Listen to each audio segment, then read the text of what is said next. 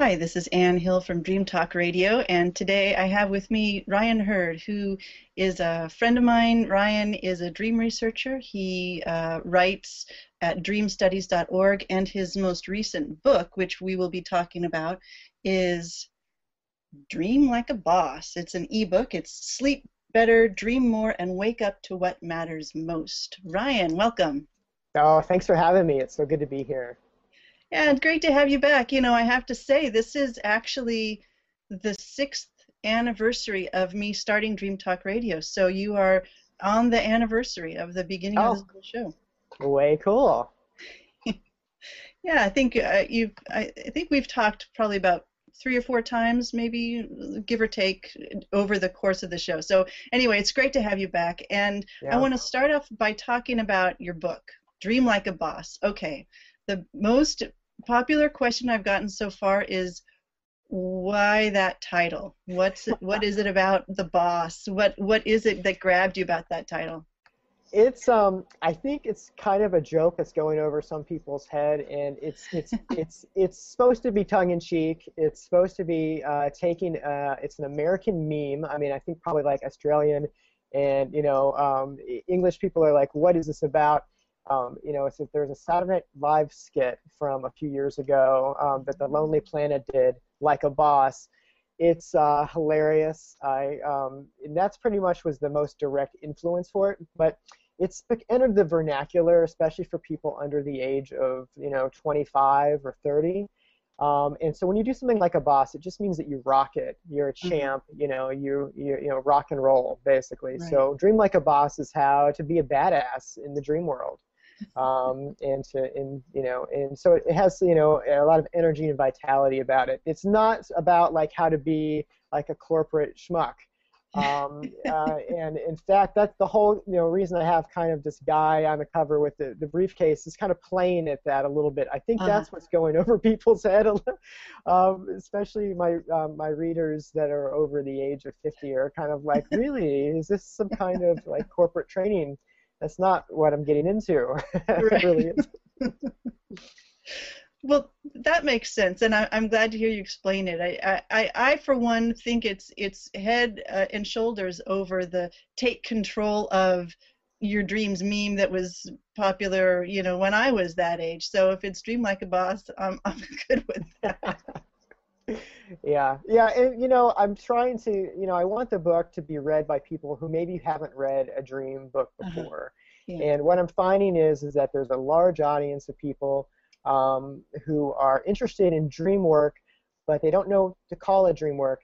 But they're at the same time they're interested in the science behind dreams. And if there's not the science component, they don't really want to hear about it.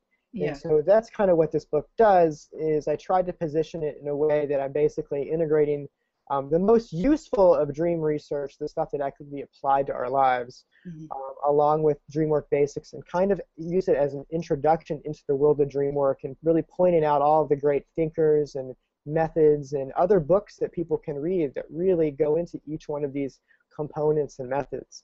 I really, especially all the people that are in the International Association for the Study of Dreams, I really try to highlight all of those, benefits and things that have, so it's really about showing this community of dream work. Well, and that is really the great strength of not only the book, but about your writing in general. I mean, I've always found you to be much more lucid, if I can use the term, in terms of being able to digest large swaths of rather dry or scientific research and parse it down into a very interesting story and language that is accessible. And I like how you say in the introduction that you're really a dream pragmatist. You don't you're not falling into one camp or the other. And the book really is full of links to stuff. My book too, which thank you about that. But all sorts of. I mean, I literally I was reading it on my Kindle, and I was getting towards the last chapter, and I looked down and. Boy, I'm only like 60% done with the book. Well, the rest of it is all footnotes and resources, and I mean, it's a huge it's like the central terminal from which people who are interested can go into way more depth on really in any direction. Yeah, great. Well, that's what I'm hoping is that people Yeah. will actually use these resources that are in the back of the book, and then those who are interested in a particular topic, I really did footnote the heck out of it. I mean, there's Yeah. got to be about 100 footnotes, and you can, Kindle is so cool because you can just link to the footnote and you can copy and paste it, and then a lot of those are actually freely available on the internet because Hmm. how cool it is now to get research in PDF. So you can actually look at the Hmm. research supporting this stuff, and that's what I want. I wanted to present a whole bunch, and then it's not going to, the book's going to have so many different people with different needs. Yeah. Not all of it's going to make sense for the one individual reader, but I was Right. hoping, well, maybe something will glom on. Yeah, yeah. Well, one thing I wanted to talk about in amongst all the themes that you bring up, I mean, you've got this great mix of sleep science and also dream science, and the two are slightly different. But I wanted to focus first on the idea of dreams as a feedback system.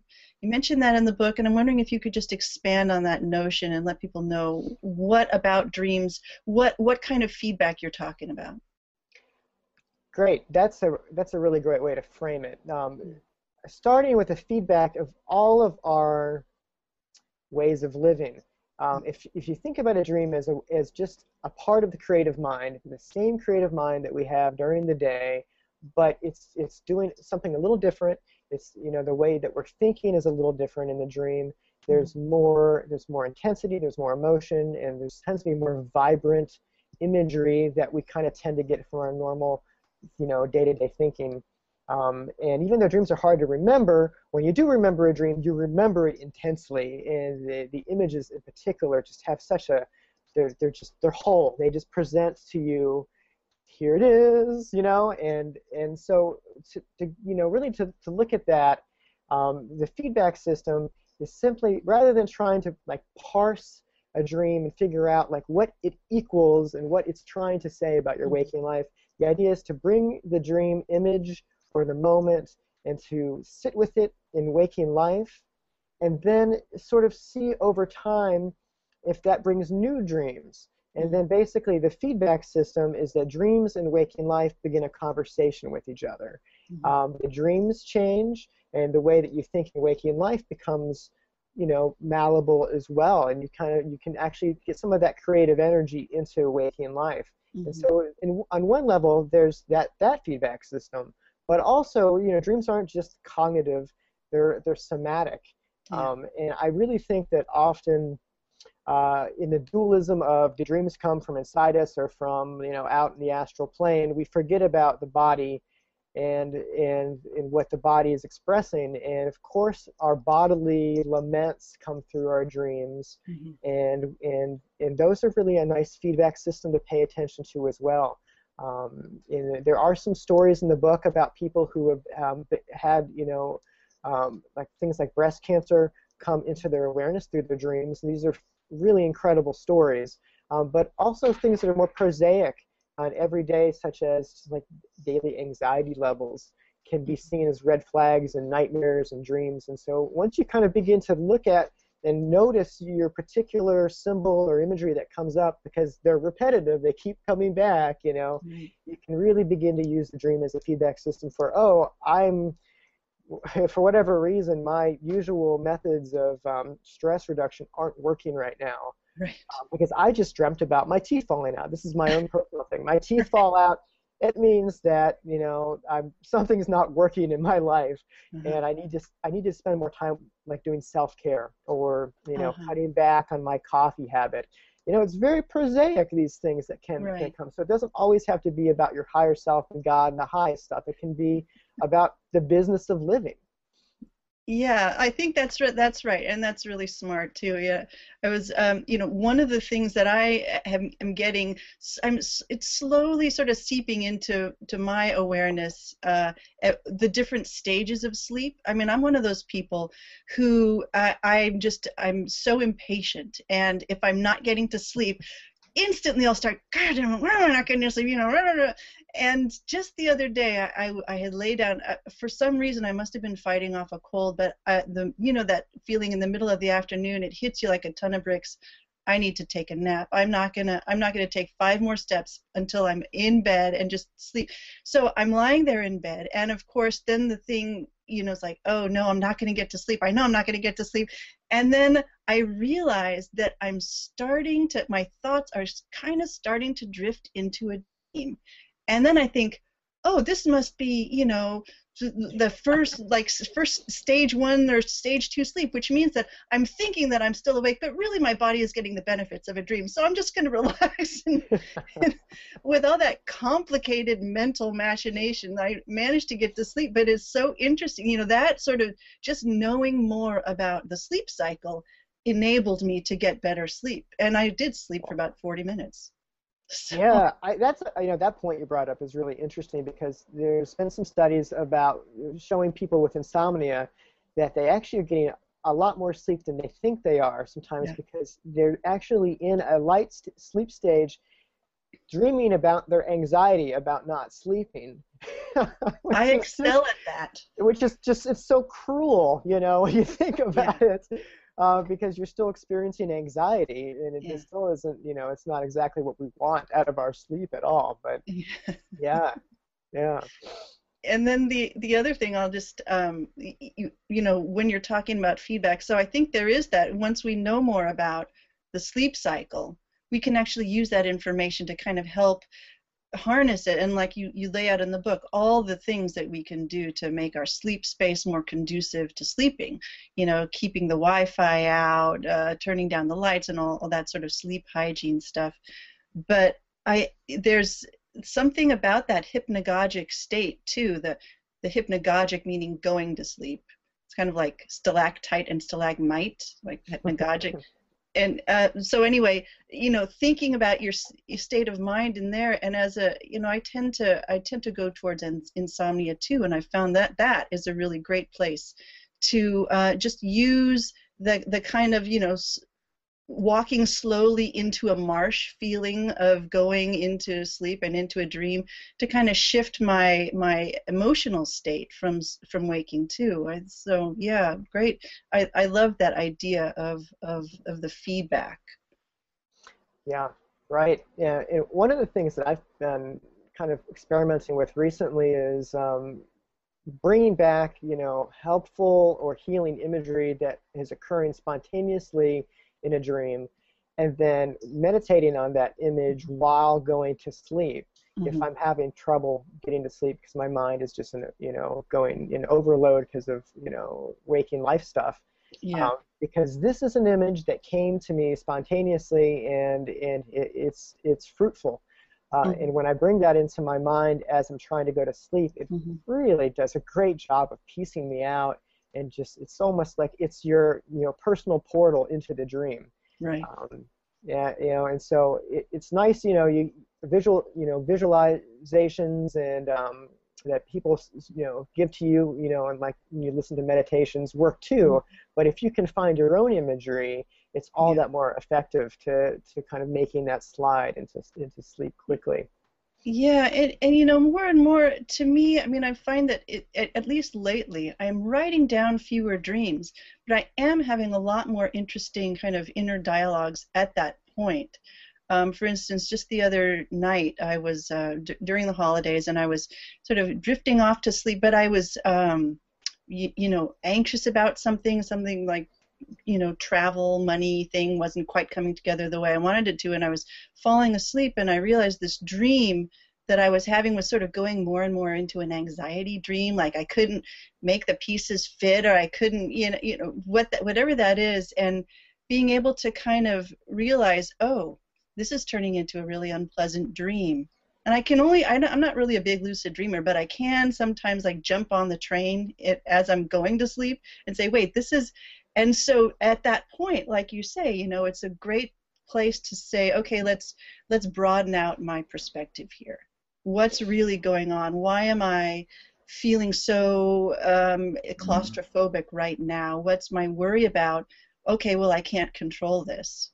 And it's like a challenge. Every night, I can't actually use the same visualization more than one or two nights. I have to keep exploring that. And so like the last one I was okay, I can't control that. Yeah, and there's so many things I can't control. Like, look at the vast reaches of the universe. I can't control any of it. And somehow, just even getting a different perspective, getting out of my little story helped. So I never quite know where it's going to be, but there is the feeling when I get onto a really good, like a meditation or an affirmation or a visualization, it really does relax my body. Back to your Yeah. idea of the somatic quality of dreams, and I'm just sort of get open. Everything kind of opens up, and things aren't, because you tend to sort of constrict when you're anxious. So, but Hmm. it's really a fascinating journey. And it's always changing. I mean, it really is. Now I've been experimenting with a variation of practice that's in the book that I called the backwards day. Oh yes, And tell more about that. That's a so great. that's something that I think it was Fariba Bagzaran who cued me into that. And, I think it's an ancient Sufi or method. It's one of these things that's been around for a very long time in many cultures. But the idea is that as you get into position for sleep, rather than counting sheep or something, you go through your day, what happened in backwards order, starting with what just happened. I brushed my teeth, and got into bed, and then go through the day. And of course, you can't go through every moment, but what comes up is the stuff that's emotionally charged, and the stuff that you have anxiety over, and the stuff that's completely undone or unfinished. But you can also notice successes and the highlights, and it just kind of, you go through it, and it kind of just loosens you up a little bit. And so the variation is that I've been doing this with my son, Connor, who's now 2, and so I sit down, I lay down with him and I verbalize with him.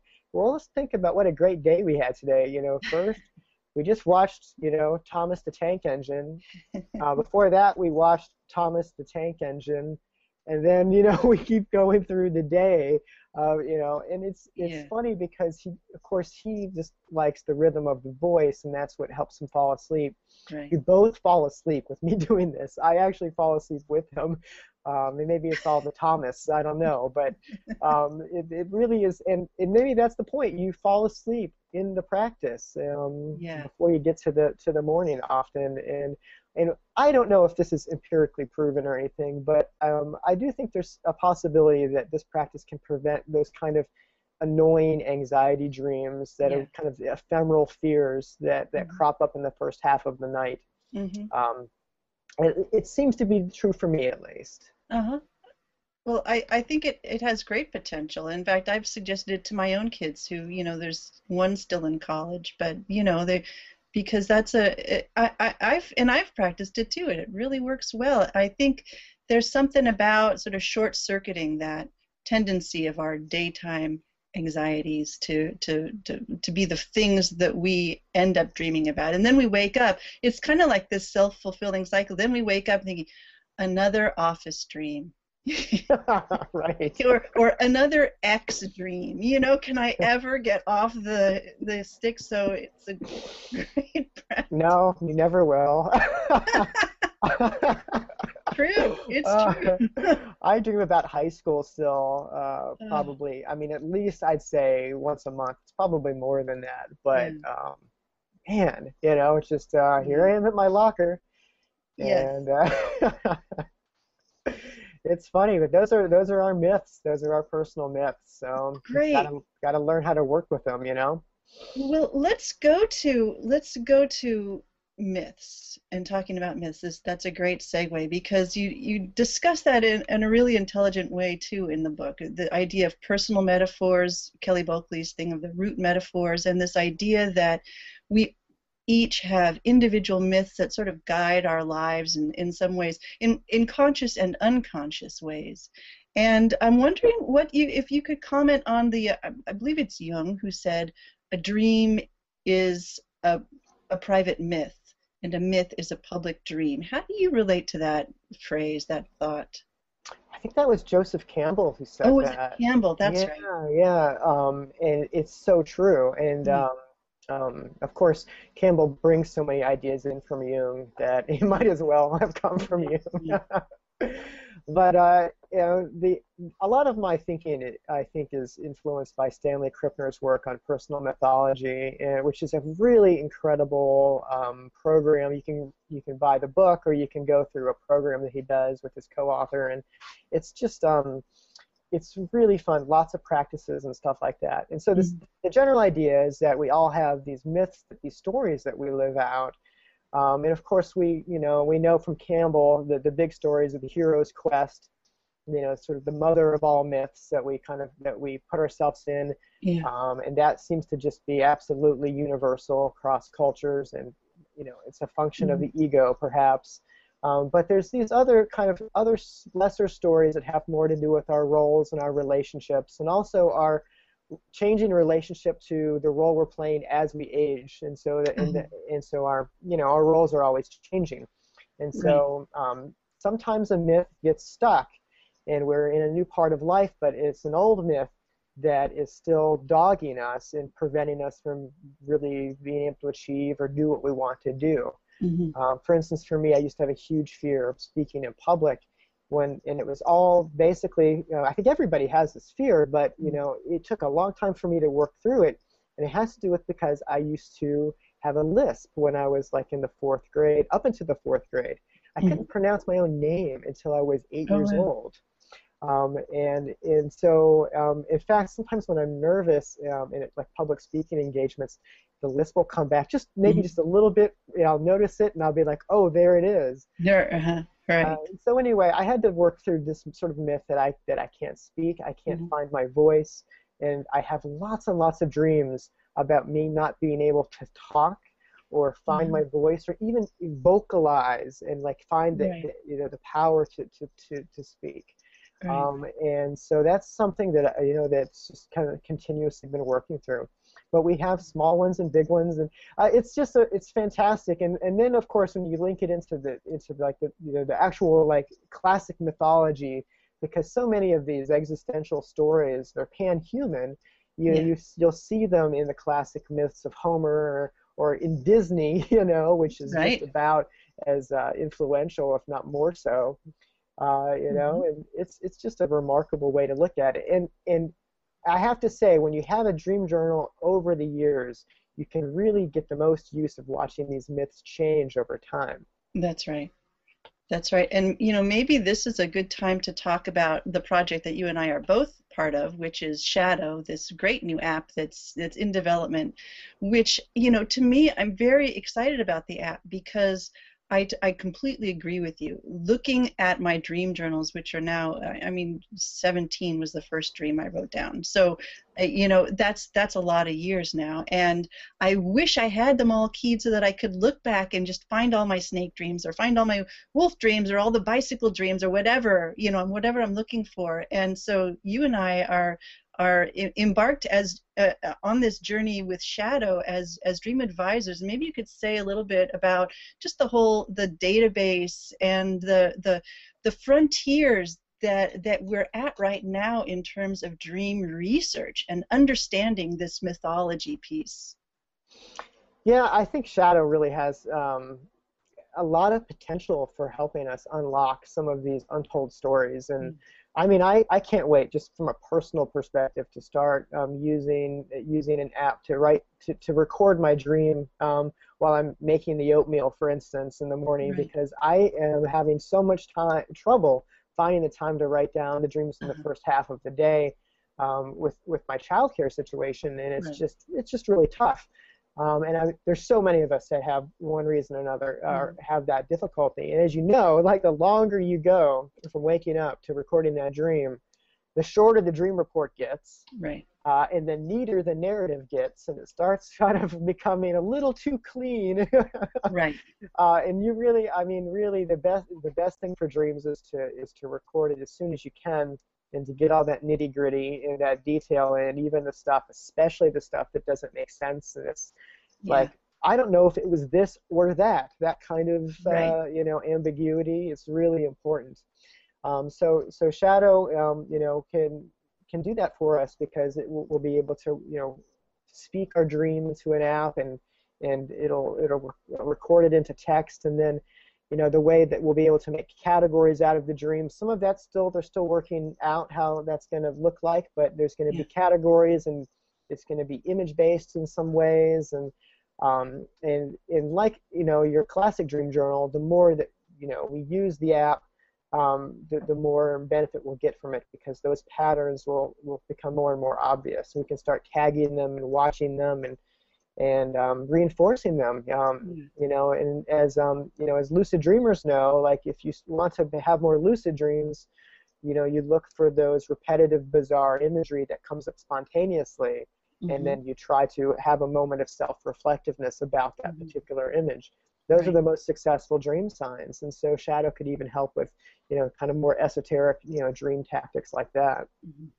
Oh, it's pretty fascinating, and I am not a scientist, but I really appreciate having friends who are, and watching it from my seat as a person. I basically help people with that feedback loop, is what I think of about my role as a dream analyst or a dream advisor or whatever. But it is a pretty fascinating thing, and just to think about all of the things that we, like going back to the whole idea of the body mind, and how much, I'm a firm believer that, when we think about body mind, really what we're doing, we're still privileging the brain, the mind as the top that sort of seeps into the body. But I think the more dream research we do, the more we're going to find that there is this intelligence in the extremities and in our larger energy field that comes in and becomes integrated with our past experience and emotional states, etc. through dreams.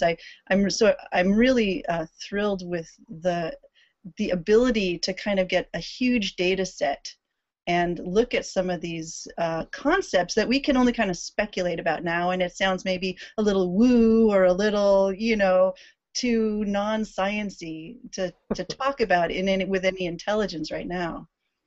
Yeah, it's gonna be kind of fun once all the data starts coming in, and then and of course it's a matter of asking the right questions and finding and keeping the data clean and all that kind of stuff. And I'm not a scientist either, so my role with Shadow is more kind of involving with lucid dreaming for one, but also like categorizing dream types and that kind of thing. But they've got some great scientists behind them as well. Deirdre Barrett is also advising, and the neuroscientists who are behind it. It's such a cool time to be a dreamer. It's just we have so much available for us once you start looking, and not just the technology, but the ability to find communities. And well, part of that's technology, because a lot of the community is online, and that's breaking that sort of seeming isolation, because we all feel a little isolated as dreamers, and that's really typical. And it's hard to find somebody to listen to your dream or to provide that space, and it doesn't always work. You hope that you can do it with your family some, but it doesn't always work for people. And so it's nice that there's these outlets that are really maturing, I think, and becoming more easy to use. Yeah.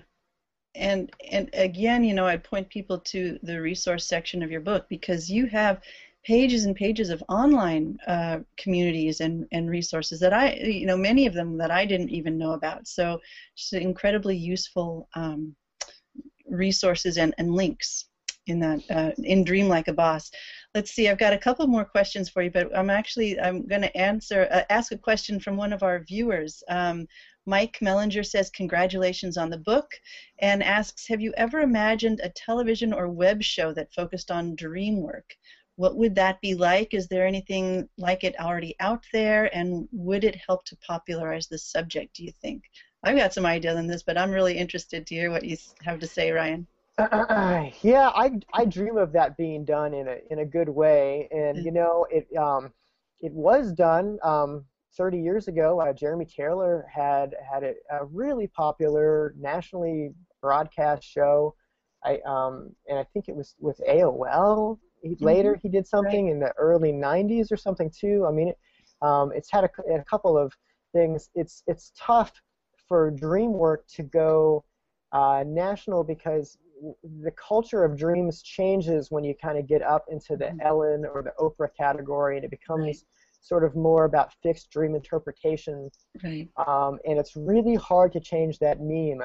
And I think the person who's doing one of the best jobs at that is Gail Delaney, who is still getting on national shows and talking about dreams. And when people say dream interpretation, she says, you know, dream interpretation is an outdated way of looking at dreams. It's really a more personal, fluid system than taking a symbol and decoding it. And so there are some people who are doing it, but I would love to see this happen. And I think the future is probably Anne in your show, and like making that into, like, you know, dreamtalkradio.tv. Yeah. And just, you know, I mean, already you've got such a you know, back catalog of amazing interviews, and I'd like to hear your ideas about this. Well, you know, I really got the bug. I mean, like I say, it's been 6 years since I thought, well, maybe I can do a once-a-week radio show on dreams. You know, maybe I'll last 6 weeks without running out of material. And, you know, 6 years later, I'm still totally fascinated by, and I've thought about it a lot, actually, how to port something like this, if not this show, you know, some way to get dreams into the broader mainstream without, as you say, kind of dumbing it down into these sort of 15-second quick, what does this mean when I dream X? Which I totally agree. That's what happens when you get onto an Ellen or an Oprah.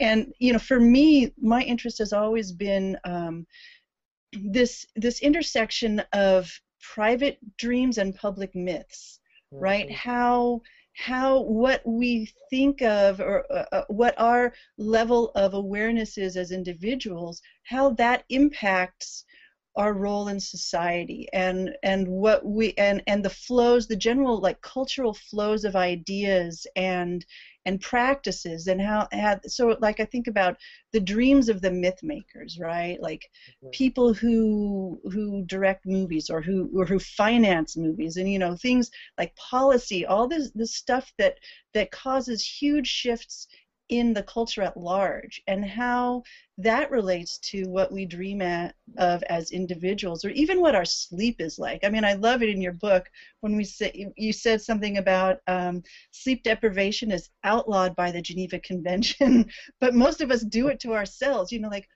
how our individual feedback response with sleep and dreams affects all of these massive shifts in the culture. And I want to get at both of those things, and I think maybe there's a show in there. I haven't quite gone beyond that point, but I don't think that just talking about dreams as a separate little chunk, like, oh, I don't know, dental care or something, you know, is really the way to do it. I think it has to be cultural too. Yeah, I think you're onto it, and it's gotta, right, the myths, the creativity. I think it's gotta involve art, and it's gotta be active, you know, and it's really kind of the idea of shifting a dream from something that happens to us to something that we are living, that we are living the dream, and the dream is coming through us, and not just as we sleep, but as we are in our lives. Yeah. What are we, you know, embodying in our you know, in our lives? So what myths are we living, and all of that stuff? And that sounds like a much more fruitful, you know, and it would go so much farther than just sort of like, let's talk about what this dream means to me, and what I'm anxious about right now. Right. Or like my high school locker dreams. And Chris LaMarca, who's listening, said she had that dream today. You know, yeah, I mean, it's great that we all have this dream, but there are also more interesting things going on in the dream world than our lockers. That's right. That's right. Well, here's something the last thing I want to ask you about in particular from your book, and you write about self-knowledge, and we're sort of back to this whole idea of the feedback loop, and advancing or refining our own personal mythology through an awareness of dreams and what themes that we tend to dream about. You write that self-knowledge never takes us where we want to go, but where we need to go. And so I would love to have you expound on that a little bit. Yeah, yeah, right. So, the truth will set you free, but first it'll wreck your life. Yeah. Don't say that, even if it's true. Yeah, being open to dreams, of course, is being open to negative emotions and Yeah. stuff we don't want to necessarily face, and that's sort of the dirty truth of dream work. And that's one of the things that gets broken down very quickly, especially like we were talking at the high level where people of media consumption, people seem to have this idea of dreams about being about fluffy bunnies and rainbows, and there's this very strange kind of like a cloud cover over what dreams are about. But when you look at the content, most emotions in dreams are negative, Hmm. overwhelmingly so. And and so how do we deal with that? And and how do we work with that? And part of it, from I guess an existential perspective, is simply just acknowledging it, and then moving on, and then finding ways not to dwell in it in an unhealthy way. Hmm. And this is an important point because there is some evidence that dwelling on a negative dream can actually increase anxiety and increase depression and things like that.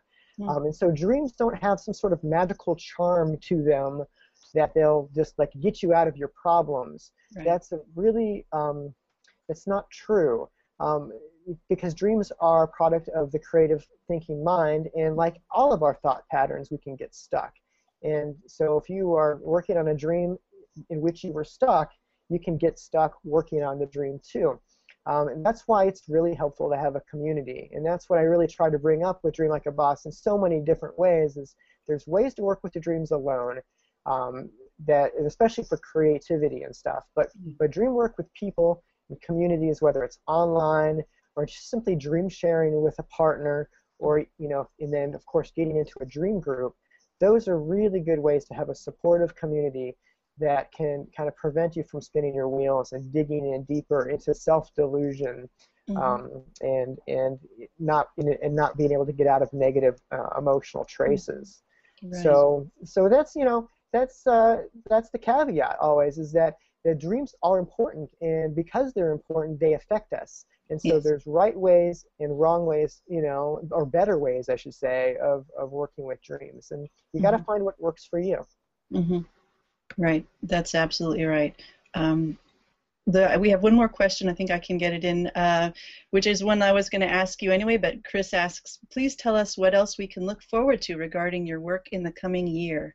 What are you working on now, Ryan? Cool. Well, I've got some stuff in the hopper. I'm going to produce Dream Like a Boss Book 2 in the next few months. Great. So I've got the manuscript. I have to get it edited and kind of clean it up a little bit, but it's basically some of the thornier issues in dream research and dream studies, and so I get into stuff like um, psychic dreams and ancestral dreams, Hmm. as well as lucid dreaming and things that are more like altered states of consciousness than normal dreams, such as visitation dreams, and sleep paralysis nightmares and hypnagogia. And so I kind of am going, beyond everyday dreams into more of the extraordinary dream realm with book 2. And then also in August, an edited collection that myself and Kelly Bulkeley have done with Prager is going to come out on the topic of lucid dreaming. And Great. I'm really excited about this because it's a 2-volume anthology on lucid dreams, 30 chapters by the top scholars in pretty much almost every field of study that looks at lucid dreaming, from anthropology, neuroscience, film studies, history. We've got some really original, groundbreaking stuff, along with some people who've been in the lucid dreaming research field for 30 plus years. Wow. 2 volumes. It's a hefty collection that's gonna sit in libraries and universities if all goes well. Hmm. And hopefully Kelly and I will also be doing interviews with some of the people who wrote chapters for us in that, Oh, and great. we'll kind of be bringing that into like probably a Google Hangout setting as well. Perfect. Wow, that's really exciting. I can't wait. I'm so glad. See, this is another great reason to have this show. I get to get review copies of all your guys' great books. I will definitely be hitting you and Kelly up for an interview when that comes out. That's pretty exciting. So I've been speaking today with Ryan Hurd, and Ryan's book now out on the Kindle and various different, it's on iTunes and all those things too, right? It's just actually, it's Just a on Kindle exclusive. Kindle exclusive, Dream Like a Boss. Sleep better, dream more, and wake up to what matters most. Really an excellent, just all-purpose entry into recent dream science, sleep science, and what the function of dreaming really is and where we can go with it. It's been such a pleasure talking with you, as always, Ryan. Thanks so much. No, I had a blast. It's too short, as usual. I can't wait to do it again. We'll have to do something about that. All right, thanks so much. All right, Bye. take care. Yeah.